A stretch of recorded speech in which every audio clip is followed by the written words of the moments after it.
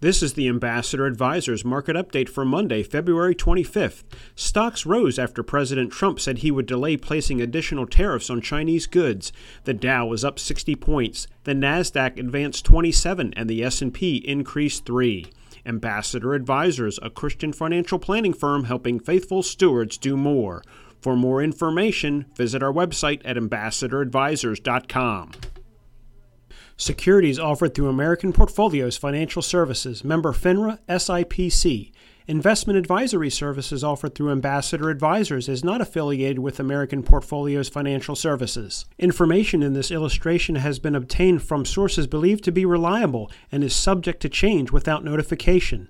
The information presented is provided for informational purposes only and is not to be construed as a recommendation or solicitation. Investors must make their own determination as to the appropriateness of an investment or strategy based upon their specific investment objectives, financial status, and risk tolerance.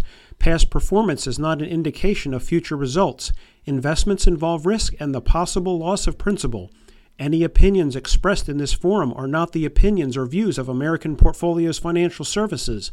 Opinions expressed are those of the guest only.